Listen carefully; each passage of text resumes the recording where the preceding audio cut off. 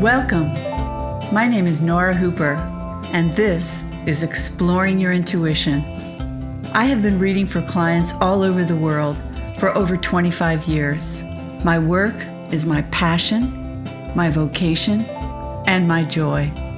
I'm sharing my experience with you in the hopes that you use these short podcasts to trigger your imagination and support your personal intuitive journey. So sit back, relax, and open to receive.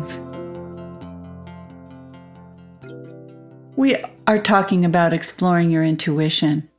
There's so many different facets of your intuition and moving through your world. And in these podcasts, we'll be talking about a lot of different things that seem sometimes unrelated. But everything that we do for ourselves, capital S, as we explore new ways to love ourselves, to interact with the world, to build better relationships with our family and loved ones, as we work to build better relationships with ourselves, that's all going to impact how sensitive you are to your environment, to divine messages, and to your intuitive self. Most of my clients, and most probably everybody listening, are cognizant that they're not just physical and intellectual and emotional beings, but they're spiritual beings as well. Sometimes people come in for sessions because they're seeking ways to connect with their inner truth and their soul's expression. I find that people really are seeking a deeper knowledge of themselves, and they want to understand what tools they can employ to navigate the overwhelming circumstances of life. And then sometimes some folks are just genuinely wanting to develop their individual gifts, which is really part of why we're here. My belief is that we're on the planet to express our gifts in our highest way and in the highest good as a reflection of divine love. Devotion to self-growth and mindfulness is a lifelong journey. You'll hear that expression, lifelong journey, a lot if you listen to my podcast. I hope it helps you feel a little bit more relaxed about what you're doing and not pressured by time or days of the week passing by too quickly. It's a lifelong journey, and it offers so many blessings along the way. It also takes some courage to make it a commitment to self-growth, to make self-growth and mindfulness a commitment of your spirit and soul. There really is no magic formula for inner transformation, and each person's journey is a beautiful and unique roadmap that's a reflection of them. The steps to self-love and self-expression are simple, but they're really profoundly challenging at the same time. Simple, yet complex. That doesn't surprise me when you think about that we're living in a world that is yin and yang, that we're living in a world where opposites exist simultaneously, and that one can't exist without the other. Growing self-love and intuition is simple, yet complex. I wanted to share with you some truths that I've learned along the way. And these truths are sort of the basis of my philosophy, and I return to them again and again. I return to them 1 week after I forget the week before. When I stumble, I go to this list to remind me of what's important. It's a list of 7 statements, 7 thoughts on living life. And I want to share them with you. Use this list to help realign yourself to help get your focus back when you feel foggy or stuck. And then while you're doing this, do it with love. Understand that as human beings, our struggles create our strength, and our wisdom comes from not knowing and moving into knowing. Here's one. As I change my thinking, my life will change. My reality is shaped by how I choose to interpret events in my life. Holding myself responsible for how I feel enables me to live life through love and grace rather than fear and worry. I'm sure you have all heard this before, that your thoughts create your reality. And what I want people to understand about that, it's not that you're going to have a picnic next Saturday and you think it's going to be a sunny day. And so your thought of it's going to be a sunny day creates the reality of a sunny day for you on Saturday.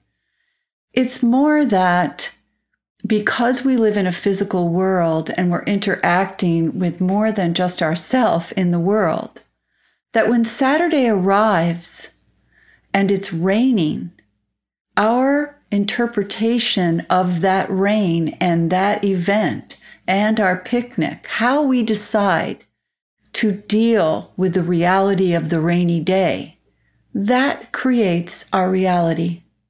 If you choose to be in a funk because your day was ruined and your picnic was delayed or canceled, that's creating your reality. If you choose to decide to get creative and maybe run off to a museum or go see a movie or snuggle at home and watch a movie on TV, that's creating your reality.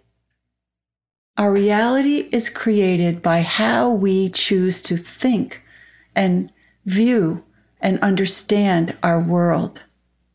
Understand it with an open mind, and you will have an open life. Understand it with shoulds and must-haves and needs, your life will feel constricted. Understand it with judgment, you will feel unhappy. Understand it with love and passion and creativity, you're bound to grow in self-love. So as I change my thinking, my life will change. The next thing I go to, which is very important for me, because boy, can I worry. Worry is a waste of physical, emotional, intellectual, and spiritual energy. This is true. My physical chemistry transforms when I worry. Cortisol levels rise, which can boost blood sugar. And as you know, worry is living in future fear. But the thing about worry that's really interesting is that when we worry and imagine our thoughts using our imagination, when we imagine the reality of our worry, I'm going to fail the exam, he's cheating on me, we experience that thought viscerally, as though it is real at that moment. So worry is living in the now with a future fear, living in the future fear now.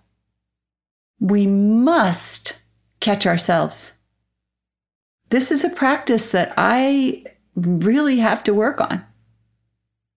You wouldn't think so, but I do. Constantly taking myself to the now, constantly looking at my thoughts to say, is this valid? Is this a future fear? And then, of course, here's a great little exercise when you find yourself in future fear.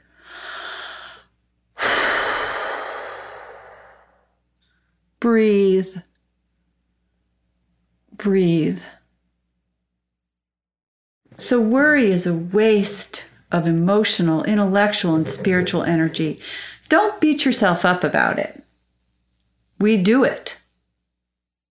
I don't know where it came from. Maybe it was from the days where we worried that there wouldn't be enough harvest or there wouldn't be enough bison or something. I don't know. But we all tend to do it. So catch yourself and then change your thinking. Become aware of when you're worrying. This will help you throughout your day. Here's another thing that I turn to, and I love this because we are all creative. I turn to an idea that creating opens the door to oneness. Taking time out for myself heals me. I can become lost in the process of creating, whether in art, in friendship, music, dance, design, or writing. Now, some of you there may say, Nora, I'm not creative at all. Do you bake? Do you grow flowers? Do you put your flowers on the table? Do you decorate in a unique and fun way? Are you a creative problem solver? People don't recognize that as creativity, but it is. There are so many ways to be creative. And when we're creative, we let the world drop away. We become one with a universal energy, a universal band of energy that vibrates, I believe, on a very high level. We lose ourselves. We become one. Years ago, when I was in art school, I was doing a painting, and I would get up, because I worked also, I would get up at 5 or 5:30 in the morning and paint. I worked on this painting, and the painting actually felt like it was being channeled. I wasn't really aware of that at the time, but looking back, and the painting actually won an award and was accepted in some juried shows. And I feel like it was because I let myself be free to be in the zone. And remember, you can do that when you're kneeling down and nurturing your lettuce that you just planted, or even rearranging your bookshelf. Creativity doesn't have to be painting. There's so many aspects to it. Find what you love and do it. It opens the door to experiencing oneness. Here's another statement that I've been finding just so incredibly powerful and true in my life today. And that is that my power comes from joy and love. When I'm connecting with another in the purest form, it is through love. Love ignites joy. And that power that I'm talking about, power has a bad rap, I think. People think power is about aggression and overtaking. But of course, you know, the greatest power is the power of love. If I choose, using my thoughts to create my reality, to embrace another with love, that may show up as being patient with another, letting go of an agenda, letting go of irritation, becoming a good listener. There are so many ways that we can use the power of love and manifest it in our world today. Kindness, of course. Approaching another with a smile. So think about what you love and how you love to connect with joy. And as you do, decide to be in action with love and joy as you go out into your world. Each moment is a new opportunity. The now, the now, the now, the now, the now. And as you practice living in the now, your intuition will rise, your joy will rise. You know, as I'm saying this, I realize that some people actually will feel guilty feeling good.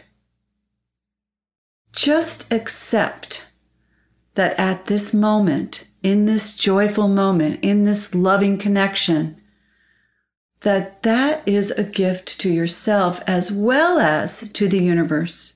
Because when you are in love and you are spreading love, you are changing the vibrational energy in your world. We need that today. Another statement I go when I'm feeling out of sorts or feeling off or feeling like something's not working in my life, I go to asking myself, can I say I was wrong? Being able to say you're wrong is a freeing experience.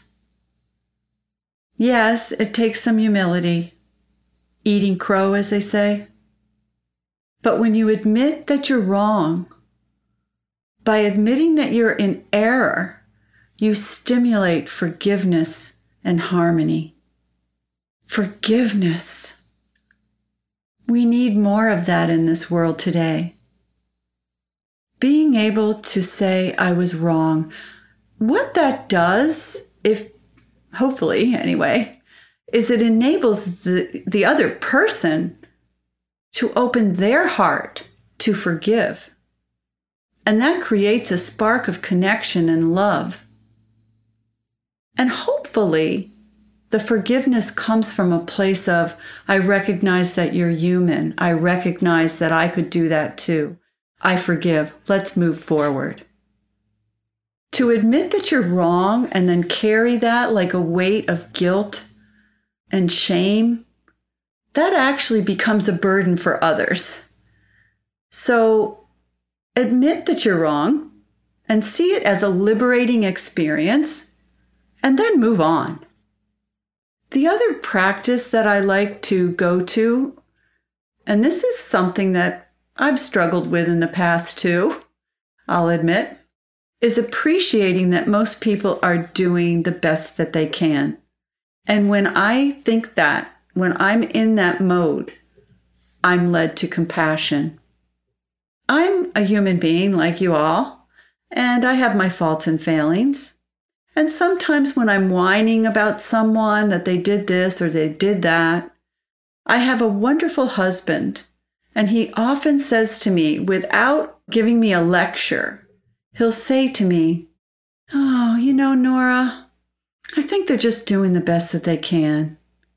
And when he says that to me, it helps me go back into the perspective that I really want to choose to come from. Compassion. That most people are just trying to do the best that they can. What we forget, and I have to remind myself of, is that many, many times people out in the world are suffering their silent sorrow. Whether it's that someone's sick, or they have a disease, or they just simply woke up on the wrong side of the bed. They're getting divorced, their child is sick, they're running out of money. I mean, there's a million reasons for people to act a certain way. So if you go out into the world with compassion, understanding that even in a moment that seems to be a negative one, that if we can go to the place where we realize that even though it might be unpleasant for us at that moment, that whoever we're interacting with is doing the best that they can. Whew, that's a freeing thought.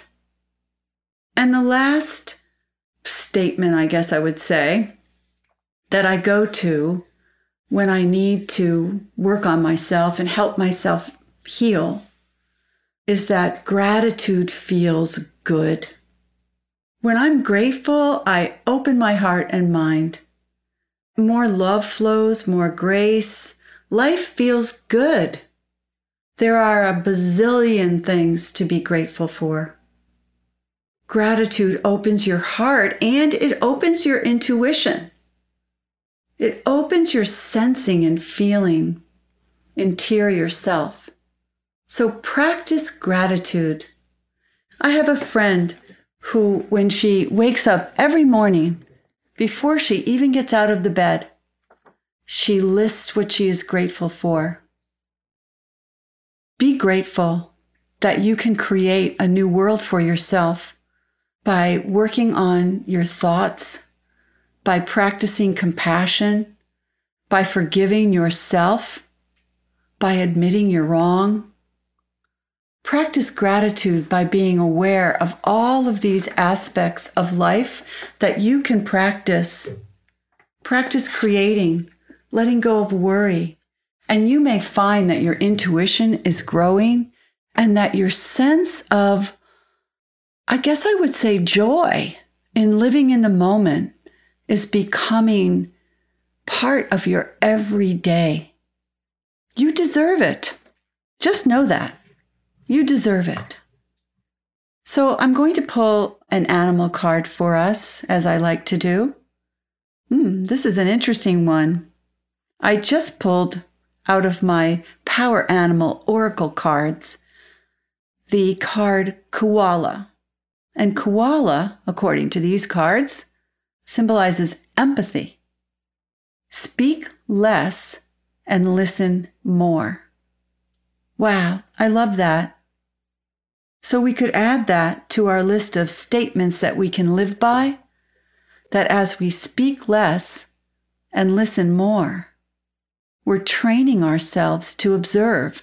We're training ourselves to give love. We're training ourselves to be in the moment, listening. A new practice.